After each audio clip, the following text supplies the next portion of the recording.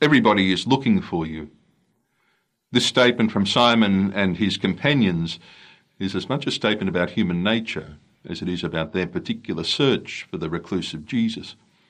Every human being is involved in the search for something, searching for what we think will fulfill us and make us happy. The people searching for Christ in this gospel are people who are wounded, damaged, hurt, carrying a heavy burden in some way, shape or form.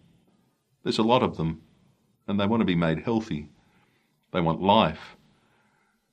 This is only the early days of Jesus' public story, and he draws big crowds. The whole town is at his door. Everyone is looking for Jesus because he makes them well. He makes them whole. Through experiencing Jesus, their life begins again.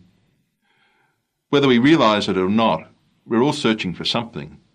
We all seek happiness and fulfilment in life, however we imagine that to be. We all want to be healed from all that makes us unwell. We want to be made whole. We want to be freed from all the things that trap us and stop us from being the people that we would like to be. The best of human life is found in Christ. If we want the best of life, then we must allow ourselves to be transformed by Christ, little by little every day.